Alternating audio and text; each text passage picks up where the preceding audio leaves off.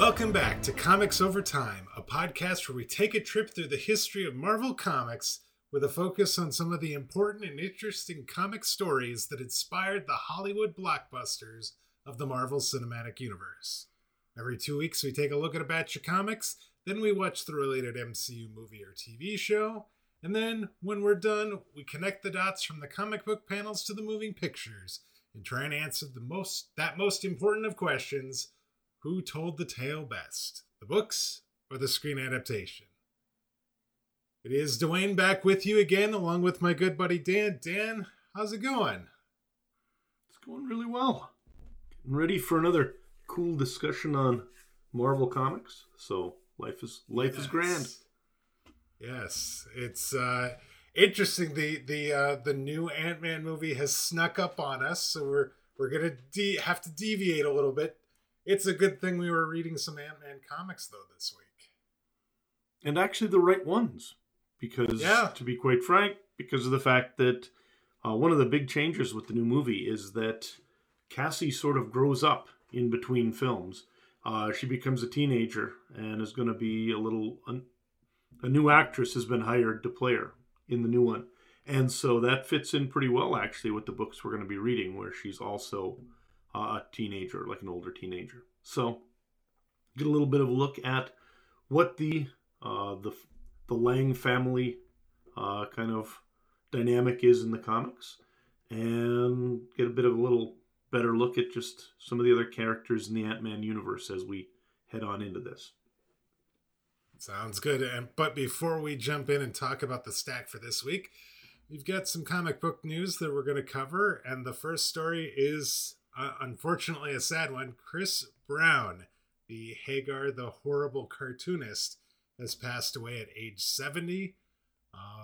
This was from Comics Beat. Brought word of this following apparently a very long illness at the age of 70. Chris took over working on the Hagar the Horrible comic strip after his father's retirement and death, working with his brother Chance and the cartoonist, working on the strip in some form from 1989 to 2023, over half the character's entire lifespan. And it actually, Hagar the Horrible celebrated its 50th anniversary, publishing anniversary, earlier this month, or actually last week, February 4th.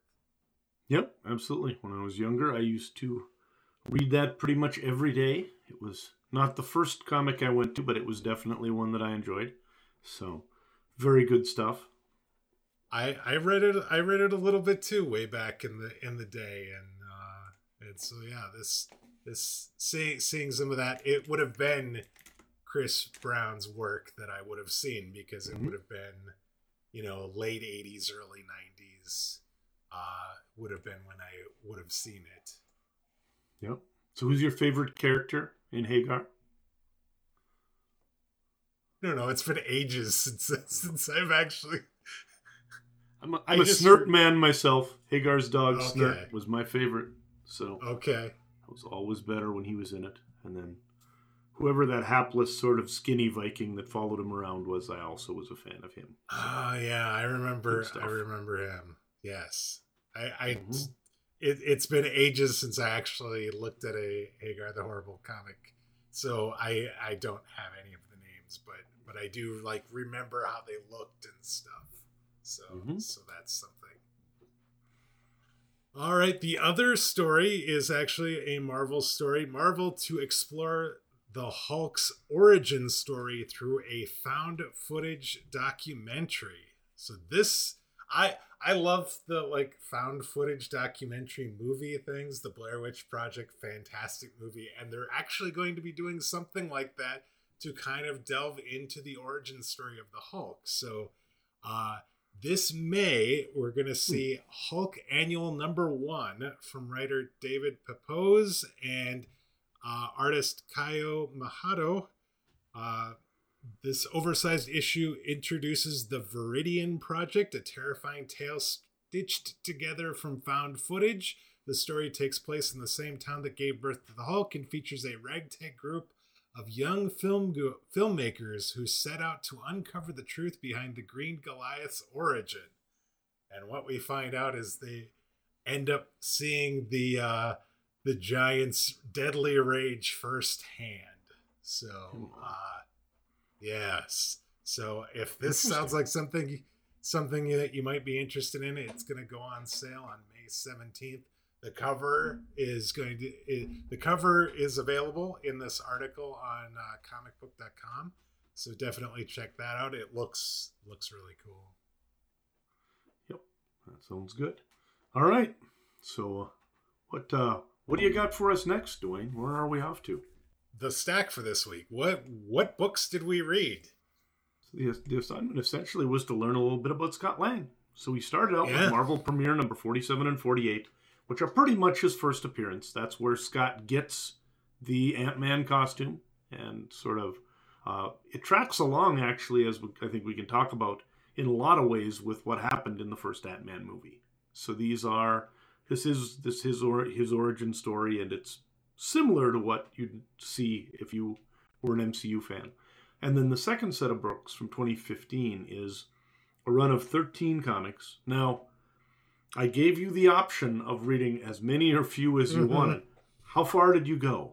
I got through it all. I actually read the last issue last night, and it started out a little slow, but it picked up towards the end, and so there's definitely some interesting things to talk about for that. Yep, absolutely. So that one was one that I wanted to talk about primarily because of Cassie, and because it is that more contemporary look at Ant-Man.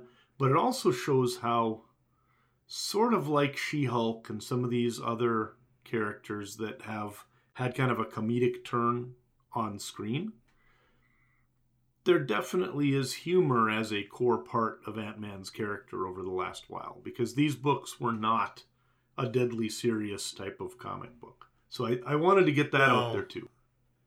The villains that we see throughout these definitely felt like She-Hulk villains, and that there was a bit of ridiculousness and over the topness with regards to those stories. But I don't want to jump ahead. Let's before we jump in and start talking about specific books, we have a creator profile this week.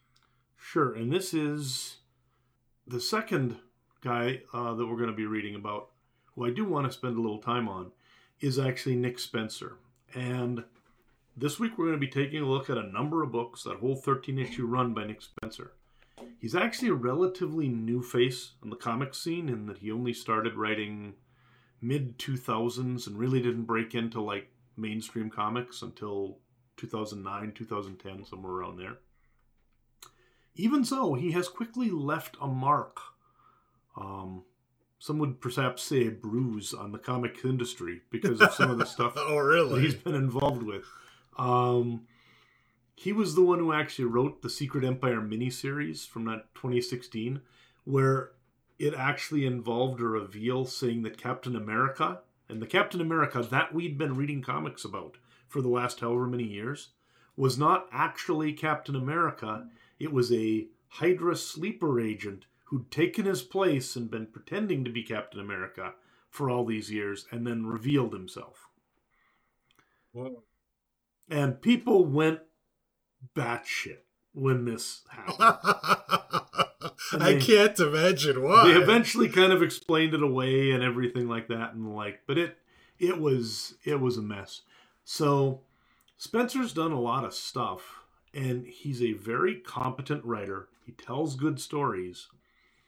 But he's also a former politician who has sort of vacillated back and forth between being like a Democratic candidate and a hardline conservative. And if you look at a lot of his politics, it is really not mainstream in a lot of ways. His books and his stories actually also tend to have a political edge to them. And they're very cynical in a lot of ways. They're very sort of gray in their morality, or even amoral in a lot of ways. And he also tends towards sort of some fascist tropes. A lot of his stories are not actually my cup of tea. So I was a little worried about this. I knew that when I first read these stories, I actually liked them well enough. But at that point, I didn't know much about the guy. I wasn't sure going back if it would bother me more. These are still some pretty entertaining stories, but there are some things I'd like to talk about when we get into them, where I think you can sort of see the Nick Spencer mark on these books and why sometimes he makes me uncomfortable. Okay. So, there you go. That is your creator profile, and let's dive in, and let's first talk about Marvel Premiere 47 and 48, the kind of the first appearance of Scott Lang, because I feel like we're gonna have a lot to talk about with the Astonishing Ant-Man. It's 13 books. There's a lot that happens, but this was a nice little kind of I want to say appetizer almost for that, because despite the fact them being from way back in the late 70s, these actually were pretty quick reads. Surprisingly so. It feels like a lot of the books from that time period feel like they're a little dense when it comes to like the number of words to the page. There's a lot of panels, a lot of things going on, and these didn't seem like that.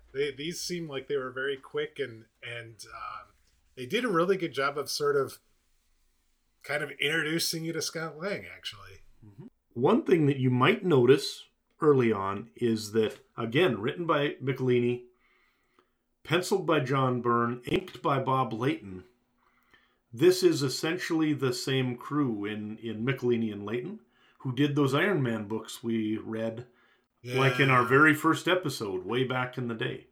So you take two guys who already were doing good stuff back then, and you add John Byrne, who is probably one of the most lauded artists of the 70s and 80s in terms of Marvel and DC. He is one of my top 10 favorite artists all time. He is well noted as being a horrible crank in terms of his actual personality. Like, he basically just makes fun of people on the internet for no particular reason and the like. He's very prickly. Okay. But spectacular artist. Really good storyteller as well. He actually wrote Fantastic Four for a long time. He was the artist on Days of Future Past for the X-Men back when it was first done in the early 80s. He was the artist that basically sort of worked with Chris Claremont to make the X-Men sort of the biggest brand in comics. And then since then, he was hired by DC to reboot Superman. This guy's a superstar in the industry.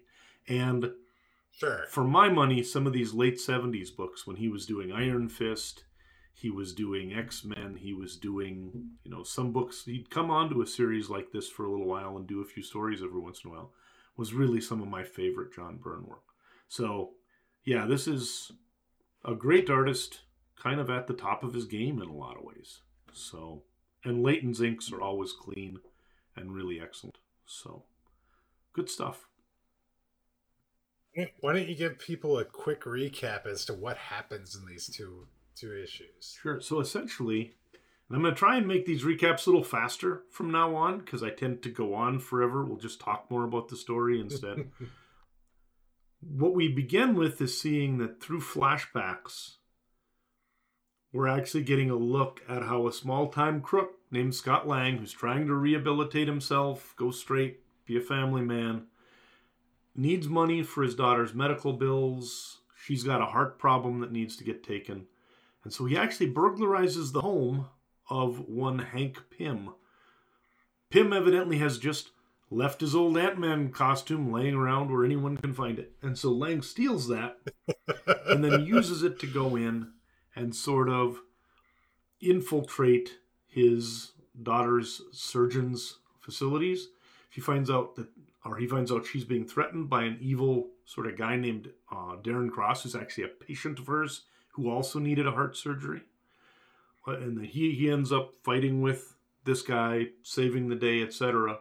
And then because of that, he actually is allowed to keep that armor. So after he gets done with everything, Hank Pym's like, saw what you were doing, and hey, what the heck? You seem like a fine Ant-Man. Why don't you just keep it? Because he's got the Yellow Jacket armor at that point. So he doesn't really need the Ant-Man costume anymore anyhow. So that's how he gets it. He needs money for his daughter's surgery. He steals the Ant-Man costume and ends up being allowed to keep it. He like is trying to infiltrate to get to this surgeon who's like apparently the only surgeon that can help help his daughter, and she's like basically being held captive. She was like grabbed at her office by some goons of Darren Cross's and brought to Cross Technologies, and is like in this room and is supposed to be operating on Darren Cross, who needs heart surgery as well, because he was not 100% sure how this was working exactly, but he was doing something that was he was having heart transplants and was like having like he was like grabbing homeless people off the street and like taking their heart, because every time he do a heart surgery, it would only last for like a few hours or maybe a day or two. And then he'd need another one. And this surgeon was supposed to be able to like fix this. Yep. Yeah, it was pretty crazy, actually. Yeah. And so what's interesting is Cross then is going to kind of end up being a relatively regular villain. We're going to see him again, right?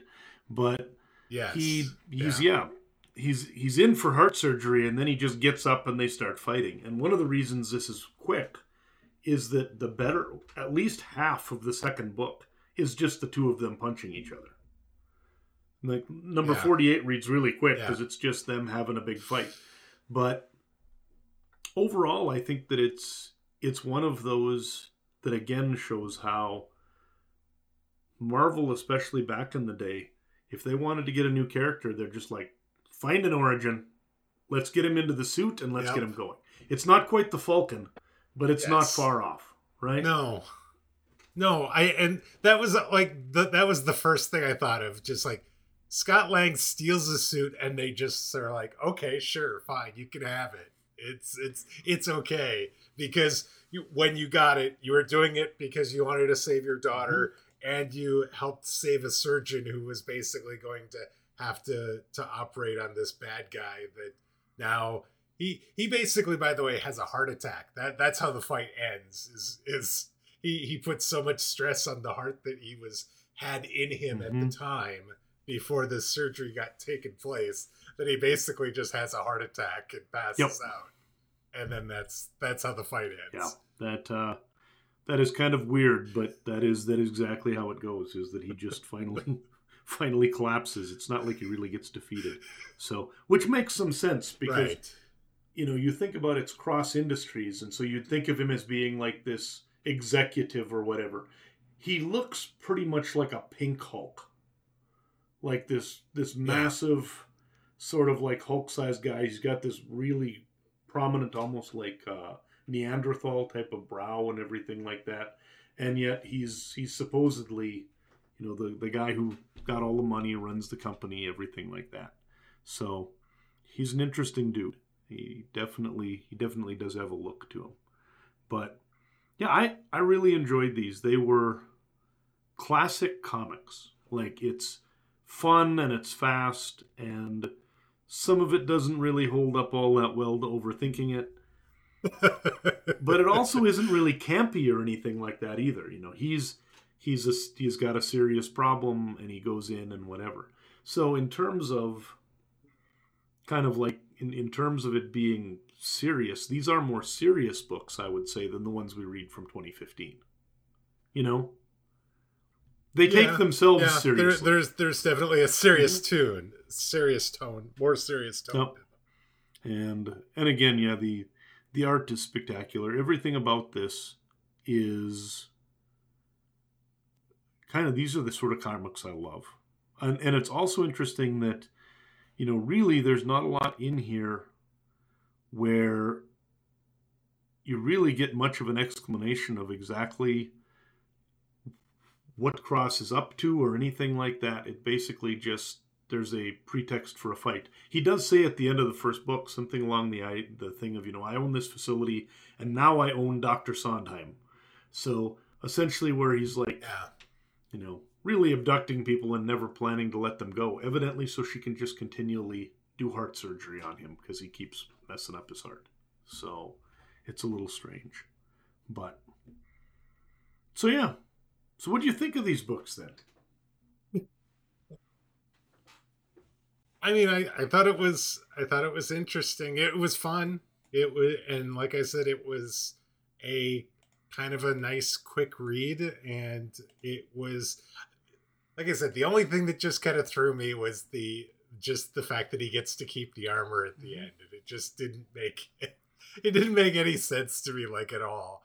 And I guess the other question I had, which because I hadn't read The Astonishing Ant-Man yet, is how much of a deal is Darren Cross? How often, or is he a recurring villain? Is he kind of like the arch nemesis of Scott Lang? Because he definitely seems like he's a bad guy, and he doesn't seem to like really know who he is at this point, and it's just, I'm trying to stop him because he's trying to save this doctor who I need for these heart surgeries.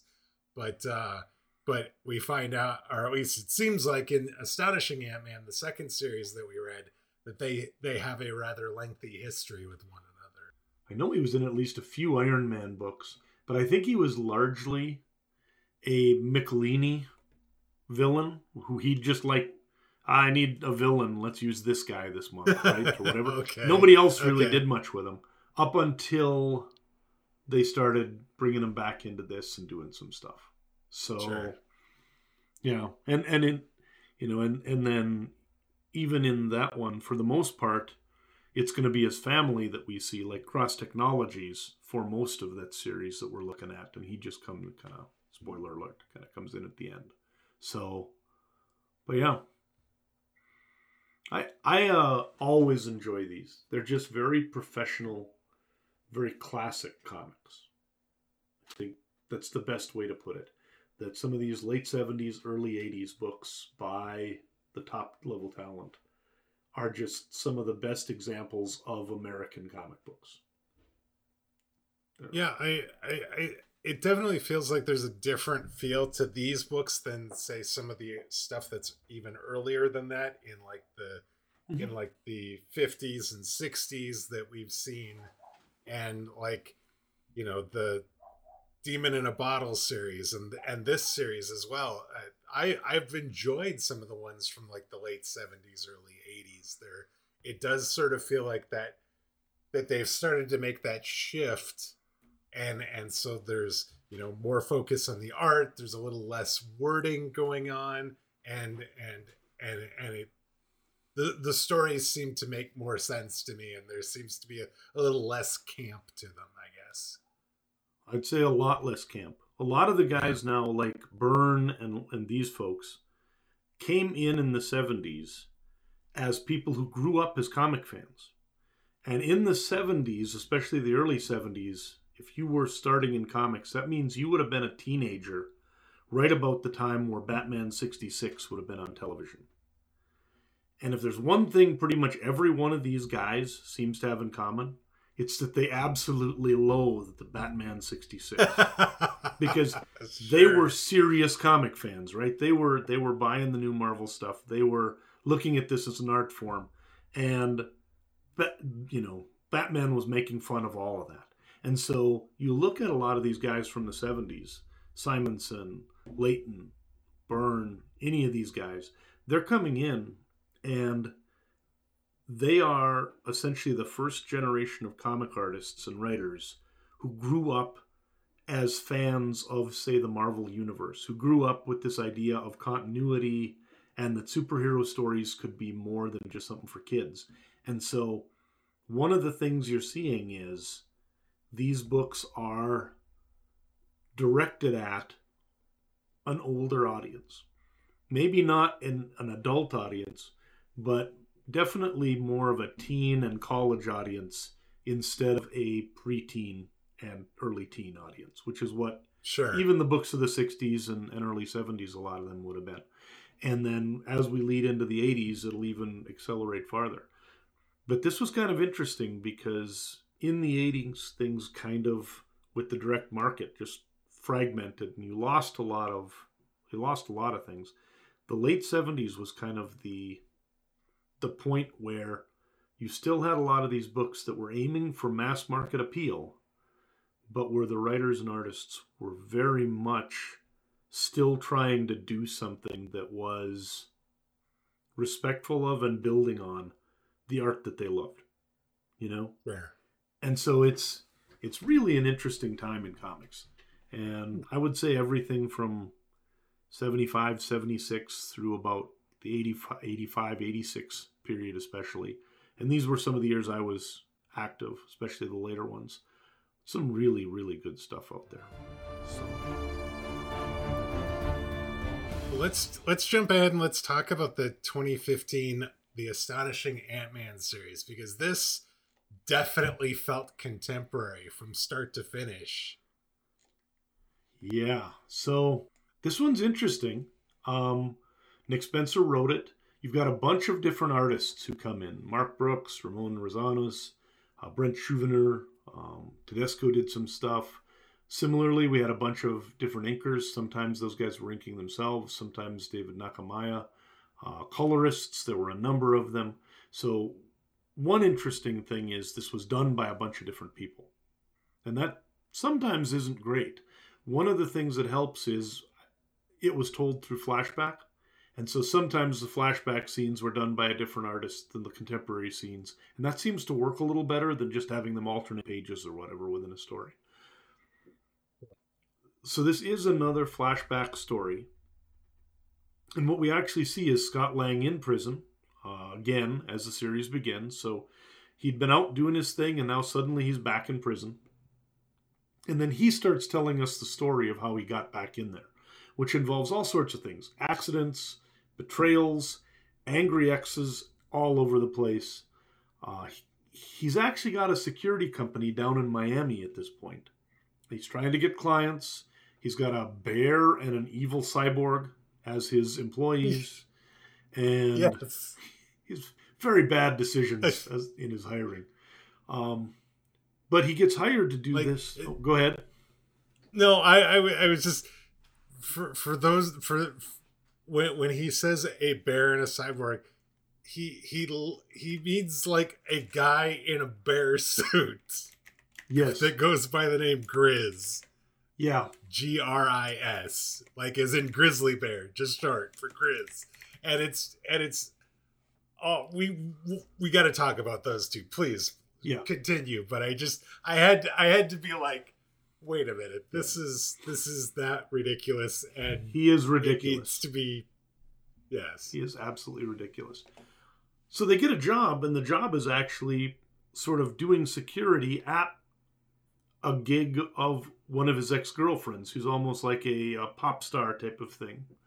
And she is also a superhero, kind of, because she's got the ability to have a thing suit, so she can turn herself into the thing if she wants.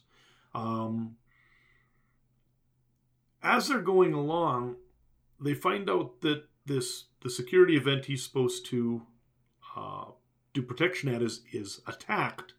And they find out eventually that it's due to the fact there's now this app called Hench, where anybody who needs a hench person, like a superpowered hench person, can just use the app to hire who they want to go and attack someone or kill them. You know, why is it only, supervillain like leaders like Dr. Doom can hire someone to have their opponents killed? Everyone should be able to do that, right? So that app, which is created by someone called the Power Broker, is one of the things they need to deal with. And then there's another app created actually by Cross Technologies, the company that was the one we looked at in the previous books with Darren Cross, actually creates a competing app called Lackey, which allows you to actually become a supervillain and then hire yourself out and the like. So his daughter Cassie used to be an Avenger. She was called Stature. She had essentially growing and shrinking powers and the like. So she could become super tall. She'd lost those powers by the Pym particles being drained out of her after an injury or something like this. She goes in and actually gets superpowers to become a supervillain again, and then uses them to try and invade the opposing app's campus in the process of trying to save her, and in the process of trying to keep his friends and girlfriends both from getting killed or being sent to prison. He ends up taking the rap for this whole thing and for his daughter's attempted excursion into somebody else's network. And when we see him in prison, he's actually awaiting trial. And then trial comes. She-Hulk's there. Of course, anytime She-Hulk's in a courtroom, the courtroom is going to be destroyed by supervillains. So a big fight breaks out. Yeah. And somehow he gets out of it all and is done and ends the book hanging out with his daughter. And everything is better. So. Yeah. It is ridiculous. It felt like it actually felt a little like a She-Hulk comic that we, absolutely just kind of you have this first app called Hench that this power broker is going around trying to get funding for, because it's going through money like hand over fist, and he then has to deal with this competing app that Darren Cross, and actually it's Darren Cross's son, hires the cyborg and the bear that are Scott Lang's like employees to actually kind of infiltrate the Hench app, reverse engineer it so they can make their own version of it called Lackey. And it is absolutely the most ridiculous thing that I think I've ever read. And it felt very like it felt really modern, but also very meta sort of thing at the same time. Mm-hmm. It's just sort of weird. Yep.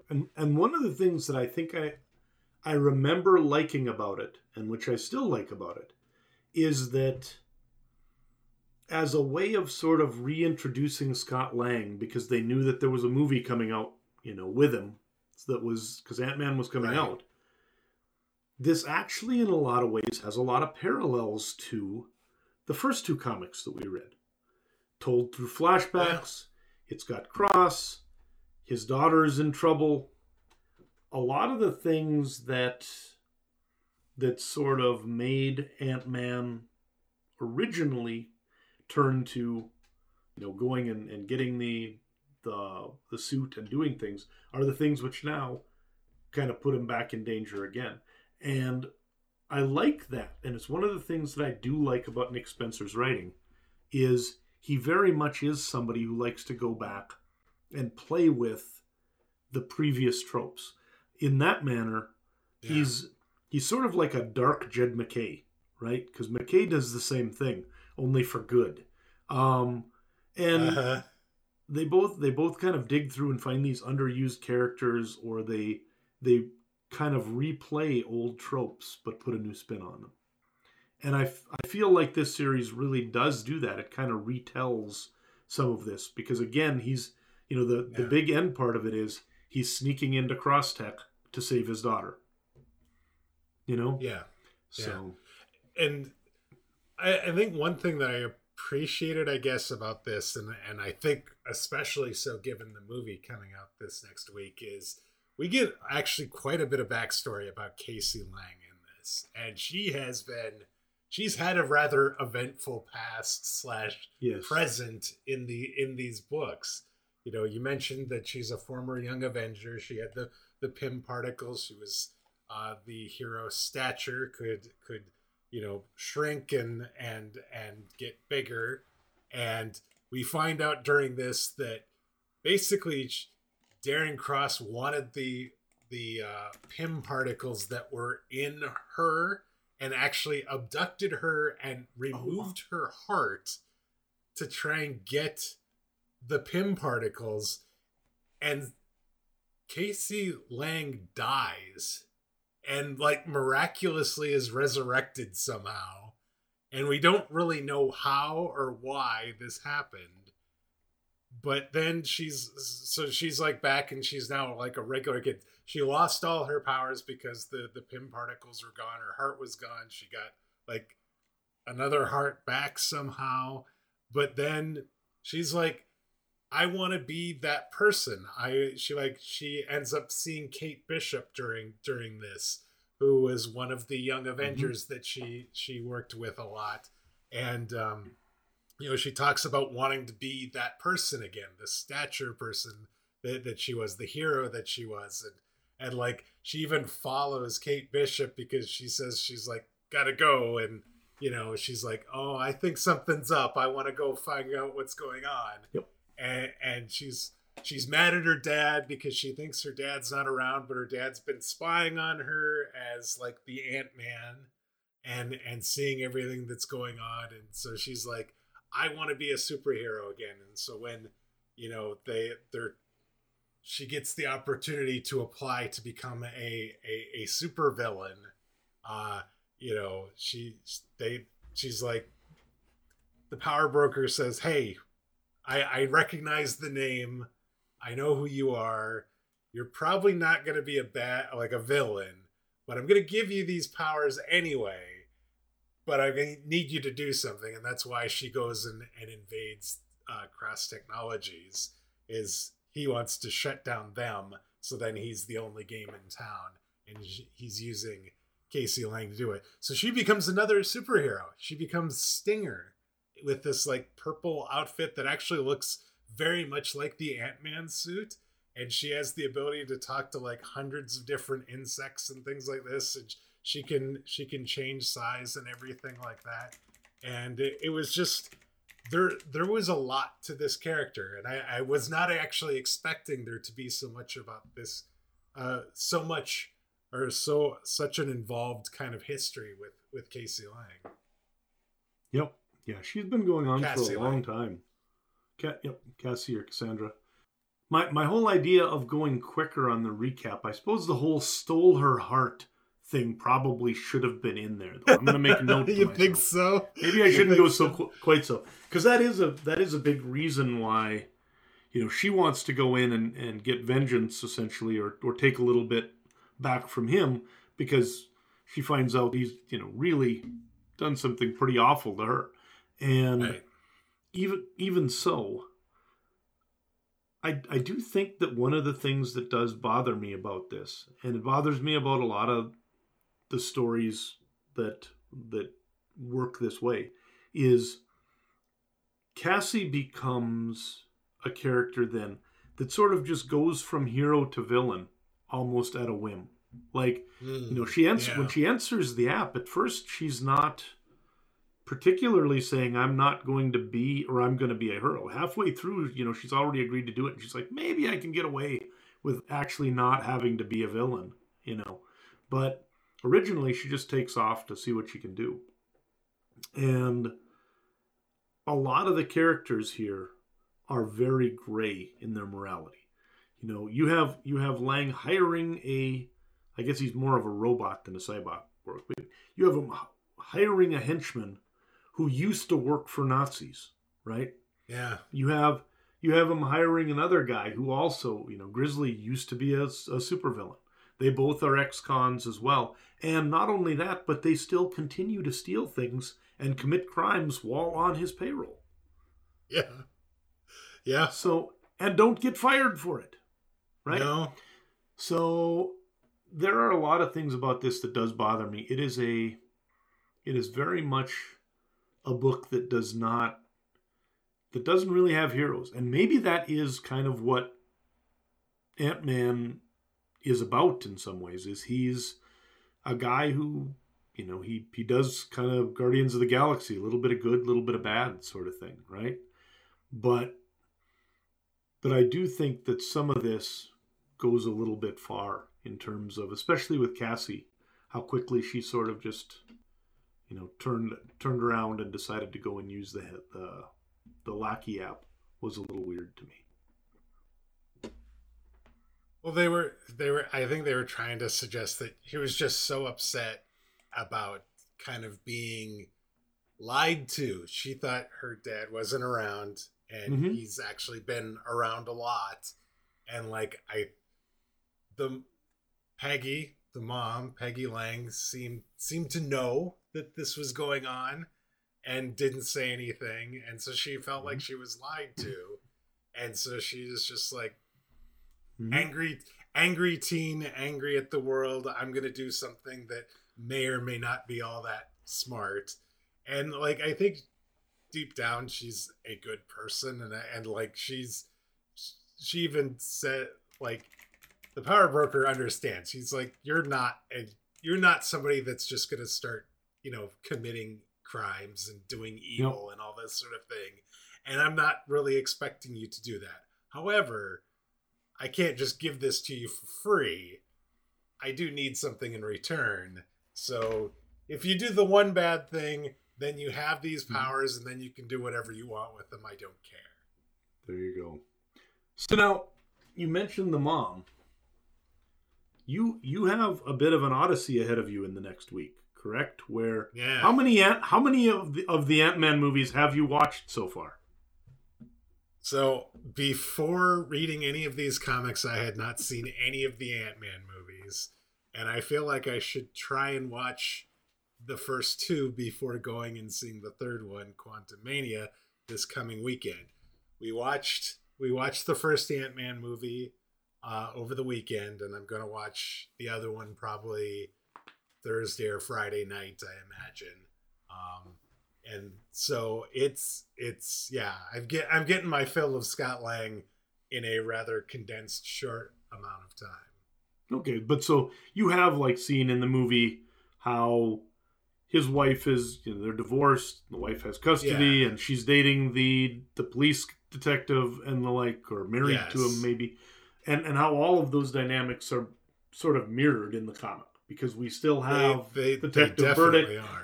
We still have the mom kind of being like, you are too irresponsible to be in my daughter's life, so just leave her alone. And a lot of the things that are here, they didn't have to change anything. They just kind of dropped that into dropped it directly into the movie. So, and in that case, you also saw that, Cross himself becomes Yellow Jacket. Now, he doesn't look the same.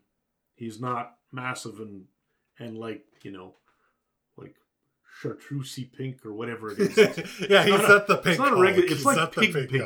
It's like pig pink is what he looks in the comic books.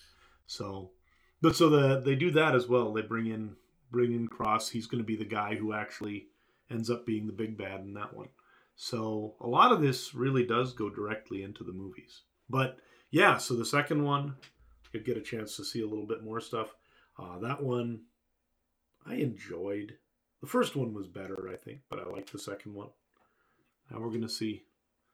Probably should have read up on some Kang, but we're going to get our fill of Kang over the next year, I think. So I feel like we're gonna get a lot of Kang, I think. So anyway. I wanted to ask you, what is the deal with Machine Smith and Grizz? Are these characters that you had seen before this series, or like? Yeah, like Grizzly. I mean, he's been around for quite a long time, in all sorts of different. So his actual name, I think, is Markham or something like that, and he's actually been around in Marvel Comics forever.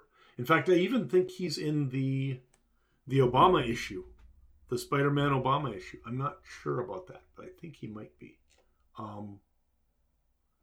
No, it's the Stephen Colbert issue he's in. So, yes. Which makes perfect sense, obviously. You'd have a guy in a bear suit in the one where Colbert is running for president or whatever. So, anyway, so yeah, that exists in the Marvel Universe. You've got that to look forward to. The other guy, what was his name? Machine Smith. His name's Machine Smith. He goes by Smith most of the time throughout this, and yeah, is like this expert hacker terrorist guy who is definitely seems to have a checkered very very spotty history. So yeah, this guy is someone I haven't read that much for, but essentially Machine Smith used to be a human, a guy named Sam Saxon, that he, as a kid, discovered a Doombot, became an expert in like cybernetics and robots and things like this, and then eventually ends up being killed during one of his plots and having his own robots put his intelligence into a robot. So okay, he's kind of an interesting character that way. He's been around for a while with like Captain America, Daredevil, that sort of stuff. I don't remember seeing him that much in the stuff that I used to read, though. So I'd be interested to learn more about whether he actually has that sort of happy supervillain kind of thing. I mean, he seems in these comics to just be somebody who's like, man, I like being evil and making money, but whatever. I can also just hang. Yeah. So they talked about him being really smart, but he doesn't like that seems to be like his thing. Is he's really smart. He can hack computers and do that sort of thing, but he doesn't like have any other real superpowers or anything. So he's not like the first to go charging in. He's like the guy that sits in the van and watches surveillance and tells people how to get through unscathed sort of thing. Yes. So, just as a note, by the way, in terms of quote-unquote reformed, these guys are going to be, Spencer liked them, so they are actually going to be joining up with whatever evil group it is that helps Hydra during that whole Secret Empire thing that Spencer's going to get in trouble for like a year from now, right? Sure. So they are 100% not reformed. They're just taking a break in Miami. So These are bad guys. They are bad guys. Mm-hmm. Okay. Oh, well. Anyway. So, yeah, I think that the way they handle a lot of this stuff, though, and especially things like Scott Lang's love life keeps coming up, his relationships, we just see over and over again that he's a screw-up. He's a guy that forgets to do things. He's a guy that doesn't call people back. He's a guy that constantly thinks that him just running away and hiding is the best way to protect other people or to break up with other people or to not have to apologize to other people or whatever, right? Mm-hmm. So he just constantly gets himself in trouble with all these people. And you can see over time how he's just burning bridge after bridge after bridge. So, yeah. Which is kind of interesting. I mean, he is a good guy at heart, but he just keeps making bad decisions. And he's the lovable loser almost is mm-hmm. kind of the thing, or at least to his daughter, at least. Like he can't despite everything that happens, he still ends up having this really good relationship with his daughter Cassie, and like at the end of the series, spoiler alert, he's not in prison anymore, and he ends up, him and his daughter are going out and they're like fighting crime or something now because mm-hmm. on the witness stand during the trial, basically the prosecutor asks Cassie's mom, is he a threat, is he a problem, and like she's like, she has that epiphany moment of, no, he's a good guy that just makes bad decisions sometimes, and that he does really love his daughter, and that everything is okay. I need to stop being so smothering or something like this. And it felt very formulaic or something that I've seen on a TV show or movie sometime before. But I don't think we want to let him get by with it completely, because he's not only a heel, but he also is doing things like, sleeping with his supervillain enemies. Like the Beetle comes around and evidently he's having an affair with one of his supervillain, opponents and things like this. Yeah. And he just makes really bad choices. And yes, it's not all just an accident that he's gotten himself into the situations he is. So, but I do think these books took a lighter look at the character. They did a good job of kind of driving some of the personality of Scott Lang forward, really kind of making him a unique character within the universe. And sort of setting him up for some future success. So, having read these and now having watched the first movie, do you see these two characters as compatible? Like, if somebody liked the first Ant-Man movie, would they like these comic books? I think you could definitely see, like, the Paul Rudd character from the movie in these comics, and vice versa. I don't feel like what I've seen, at least in the first movie, and the appearances of Scott Lang in some of the other non-Ant-Man movies, I don't know if he's portrayed as quite the I'm making the bad decision all the time like he is in these particular comics. No. But like he's not like making like the best decisions or something. Like there's definitely some questionable things that might be going on, or taking unnecessary risks or that sort of thing. Yes. And so then you start to worry about what that could lead to. One thing I will note, by the way, is when looking at this, how much better would the Ant-Man movie have been if Michael Pena had been in a giant bear suit the entire time? As great as that character was, it would have been even better if they just made him Grizz, because he kind of fits that role. He's the sort of goofball, lovable criminal henchman that kind of fits into the place where Machine Smith and Grizzly are in the comics, and is spectacular at it. I mean, he is my favorite part of that movie. Just as a note, absolutely, I stole the show. Totally could see that. Anyway, so I did want to ask. So there's actually, like, we saw it with She-Hulk as well. There was a bunch of cameos of various characters throughout this series as well. We haven't even touched on the fact that Sam Wilson shows up and asks early on in this run for Ant-Man's help. He's in Miami and needs a local to kind of help him with something he's down there for. You have the She-Hulk who comes in, Jennifer Walters comes in to try and help him when he's in prison, to try and get him out. Mentioned Kate Bishop comes in. You have Darla Deering, who is Miss Thing, who is the ex that he ends up being hired by.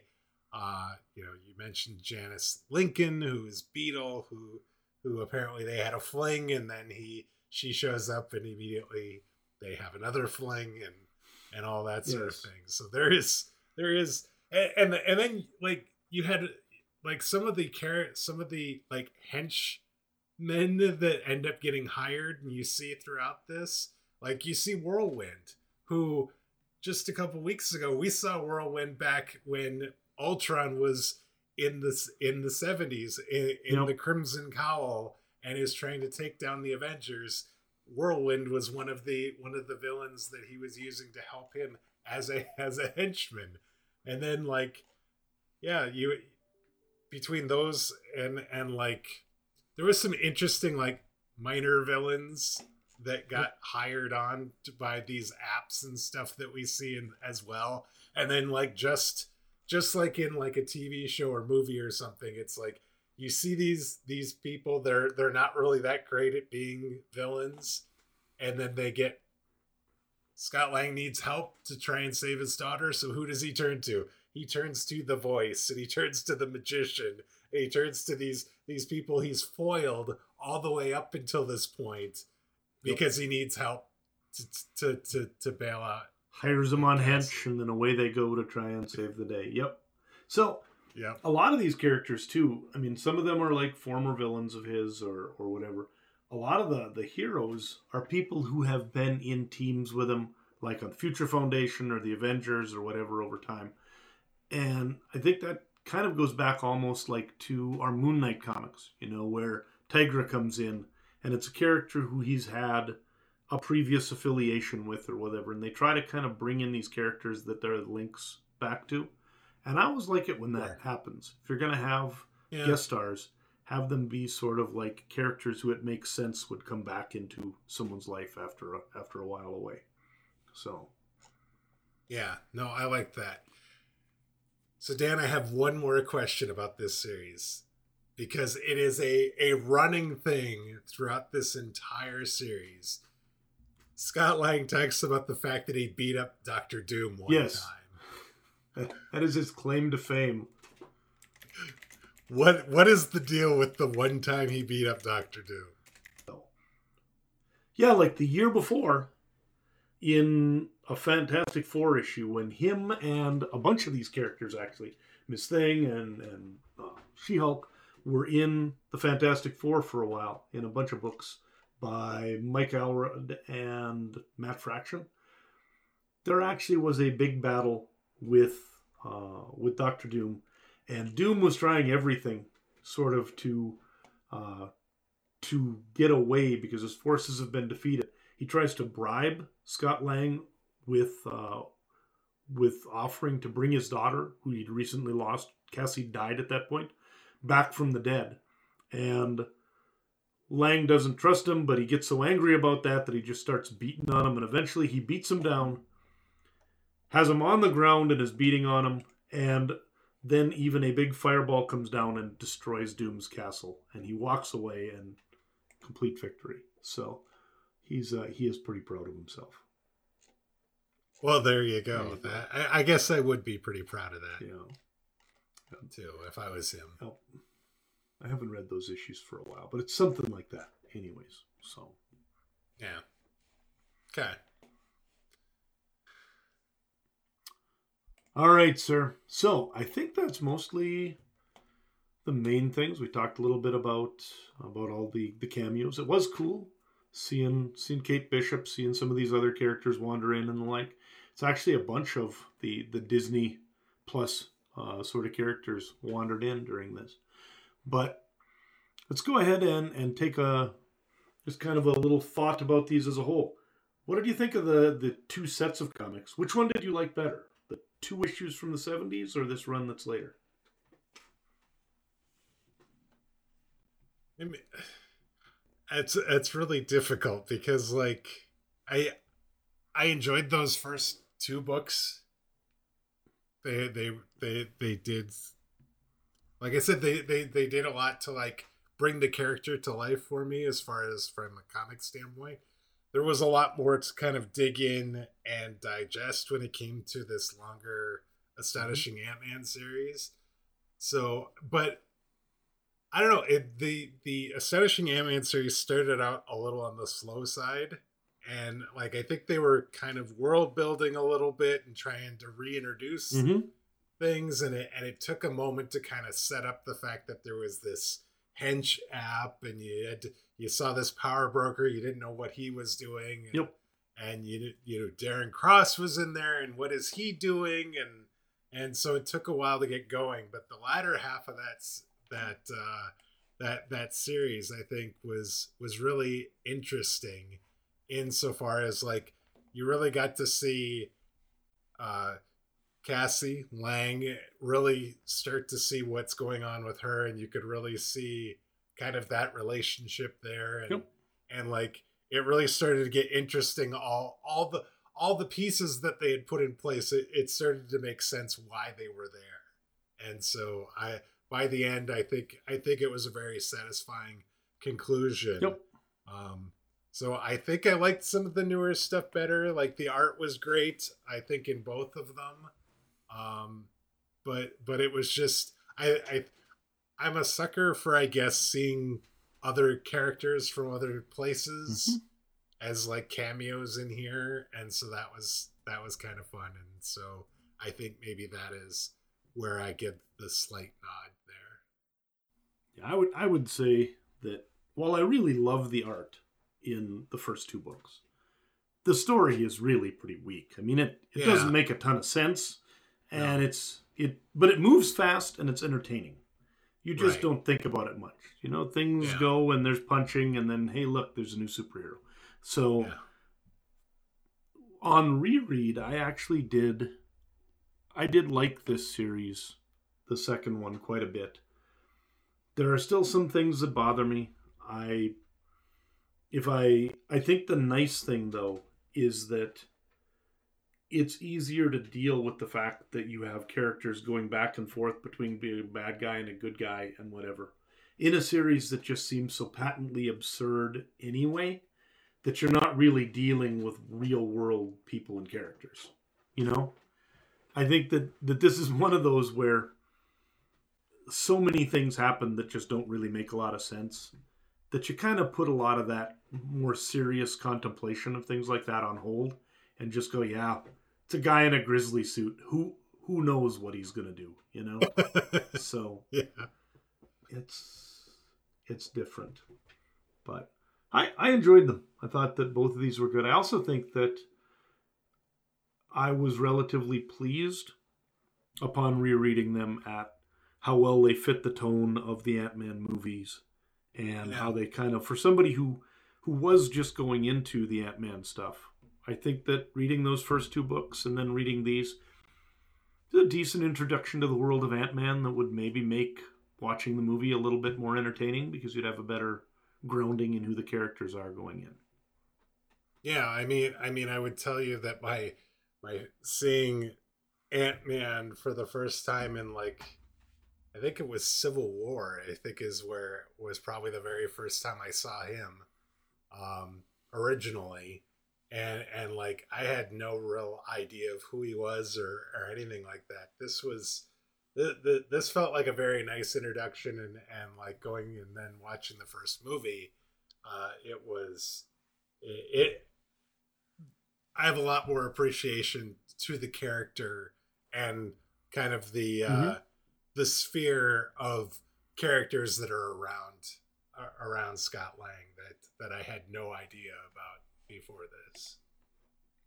Very cool. I mean, I guess I knew who Hank Pym was. That was really the only character, but like, I didn't really, up until this point, I had no real understanding of, like, every Ant-Man it felt like I'd seen was Hank Pym, and I didn't. It's like, where did Scott Lang come from? Why is he now Ant-Man? And while it's a bit ridiculous how it ended up coming to fruition, it now makes sense to me. Well, and the interesting thing is that, again, spoilers on the movies, but the second movie, actually, Hank Pym becomes a bigger character. And so what we're going to do before we go into Ant-Man 2 is we're actually going to read some of the stuff about, like, the trial of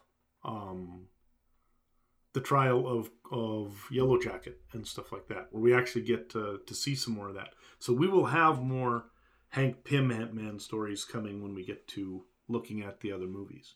So sure, we are not done with him by any means.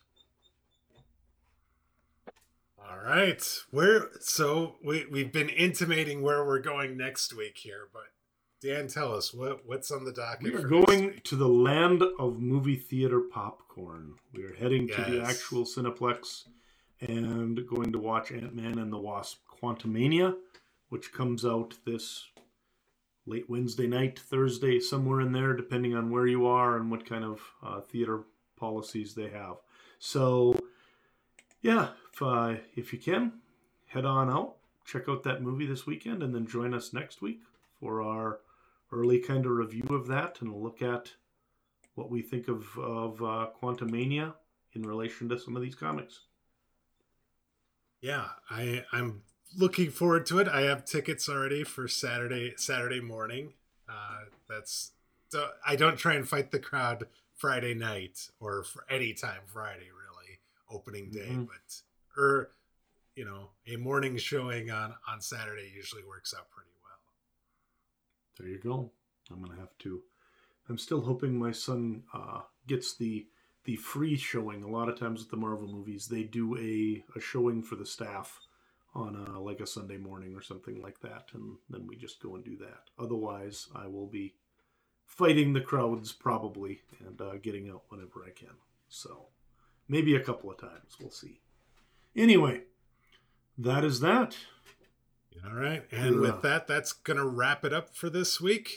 We'd like to thank you all for joining us. If you're new to the podcast, please consider subscribing on your podcast player of choice. That way you'll get each new episode as soon as it's released. If you're new to the podcast, or if you've been with us from the beginning, we'd love to hear your thoughts on the show, on Ant-Man. Maybe you get out to see Quantumania as well. Send us your thoughts. You can email us. That address is comments@comicsovertime.com. We're also available on Twitter. That is @comicsovertime. Dan, I'm looking forward to seeing Kang again, actually. And they intimated in the first movie about the quantum realm, and we got to see it a little bit, but it seems like we're going to see a lot more of it this week, as well as seeing a teenage Cassie Lang, which might be important. Mm-hmm. So we'll see how it goes. It all starts here, I guess. Right, until next week, everybody, take care. Have a great one, folks. We'll see you next week.